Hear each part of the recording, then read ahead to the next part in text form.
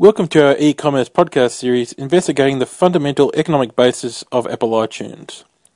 This set of podcasts is part of an academic project at Curtin University in Western Australia for Net205 Internet Commerce and Consumers. This episode looks at the attention economy. Introduction to the attention economy. We live in an information society where the economic concepts we once held true are no longer applicable. The new era of information abundance differs greatly from the previous era of materialistic mass production, meaning traditional economic concepts such as price, cost, money, supply chains, distribution and demand are no longer as relevant. However, one part of the old economic paradigm has grown in importance: the value chain. The new economy no longer solely relies upon scarcity of material items, but rather upon intangibles which are able to flow through the internet. With digital goods, scarcity does not exist.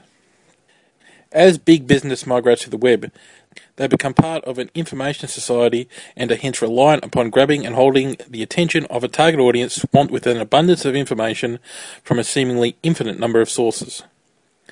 Abundance has created a commodity that is in scarce supply on the internet: attention.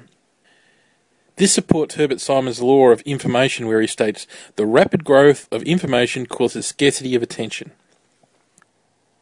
So now that we have your attention, let's find out more about the attention economy.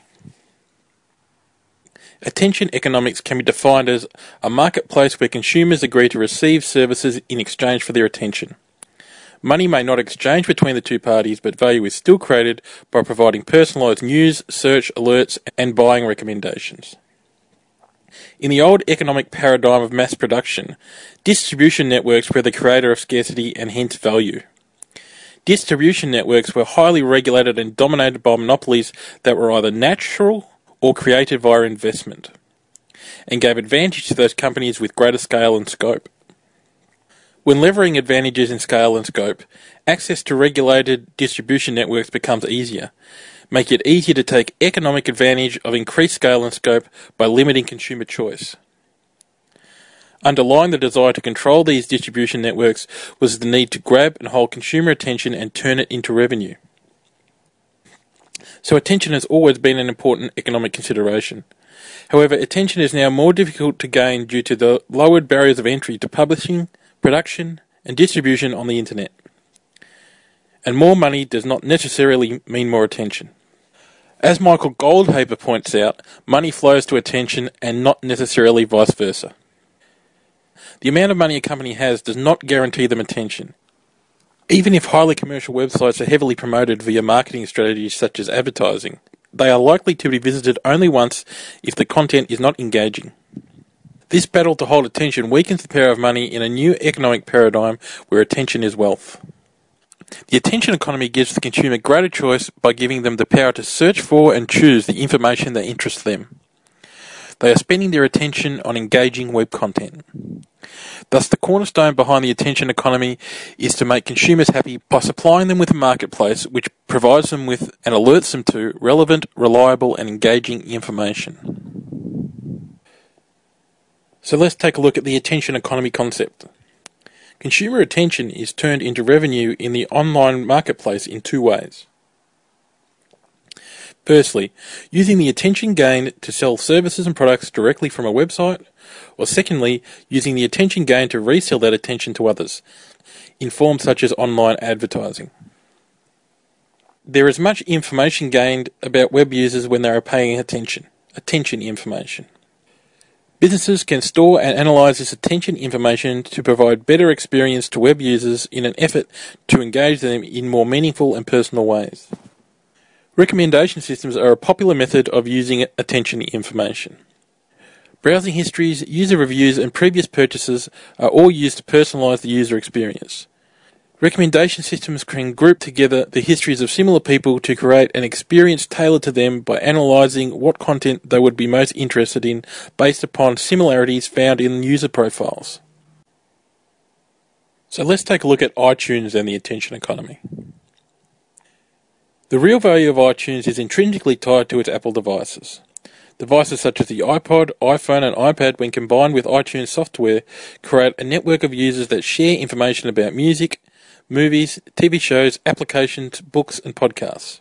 Although content can be purchased and listened to without these devices through any PC or Mac, the simplicity and mobility of the iPod, iPad and iPhone has meant users can now access the store at all times and places, changing the consumer experience. The iTunes economic model is one indicative of the modern attention economy as described by Kevin Kelly. Apple adds intangible value to its products through the simplistic, accessible design of its hardware and the ease with which users can personalize these devices through software and media. Apple uses the innovative nature of its hardware devices to gain attention in the consumer marketplace. Apple then leveraged recommendation systems and Chris Anderson's long tail to personalize and enrich the user experience and better hold their attention. Apple uses iTunes to leverage the following 8 intangibles to hold attention, which have been more generally described by Kevin Kelly. Point 1. Immediacy. When a new song, book, TV show, film or app is released or discovered, it can be immediately accessed by iTunes customers, alleviating the need for material goods to get to physical stores. Point number 2. Personalization. By using the purchase and browsing history of iTunes users, Apple can recommend other products that might be of interest to them, adding value via the long tail found in Apple's extensive product catalogue. Point number 3. Interpretation. iTunes is free to download and use. However, the media downloaded is largely at a small price, exceptions being some free podcasts and apps. Point number 4. Authenticity. Due to the proprietary nature of Apple hardware products, the iTunes Store and the agreements Apple holds with major media producers, users can rest assured that media being purchased via iTunes will be authentic and of high quality. Point number 5. Accessibility. By allowing users to access the iTunes Store via the Internet and Internet-enabled mobile devices, the store is available globally 24/7.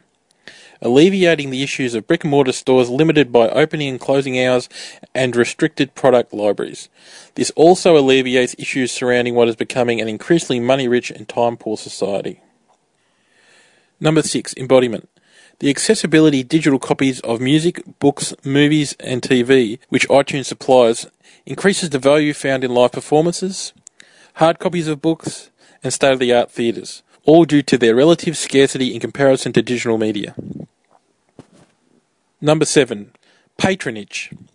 By supplying a platform that allows users to pay a small nominal fee for media, iTunes allows fans to reward artists, musicians and authors by paying a reasonable amount for their items rather than getting them for free through other sources, creating an intangible connection between creator and consumer, which often rewards consumers via the gift economy when they access free podcasts, apps, and other free digital media overflow materials in iTunes. And finally, point 8, findability. iTunes is a repository for cultural artifacts such as music, movies, and books. By allowing iTunes users to find information via search and recommendation systems, Apple leveraged Chris Anderson's long tail. When there are millions of books, millions of songs, millions of films, millions of applications, millions of everything requesting our attention, being found is valuable. Apple has successfully used recommendation systems and the long tail within iTunes to hold customer attention by generating highly personalized, engaging user experiences accessible at any time via Internet-enabled devices. Apple must continue to harness such tools to promote new engaging content to users in order to hold their attention. By promoting new and engaging content via iTunes, Apple can direct iTunes users to previously undiscovered areas in the long tail, building an ongoing cycle of exploration, development and engagement, and in doing so, build ongoing revenue streams for Apple. Even though Apple effectively lock customers into their products once they build up a substantial media collection within iTunes, they still could be dependent upon the development of new hardware and devices which are both innovative in design and function and backwards compatible with their existing user libraries to hold these customers. Apple must ensure that they are relevant to the needs of today's consumers to hold their attention as money flows with attention. If Apple fail to do so, they will discover that, as with all organisations in an attention economy, attention is temporary, and they will face the prospect of a fragmented, less attentive audience as people move to other devices and online store which meet their ever-changing needs. Thank you for listening to this podcast. Please take time to listen to our other podcasts in our e-commerce series.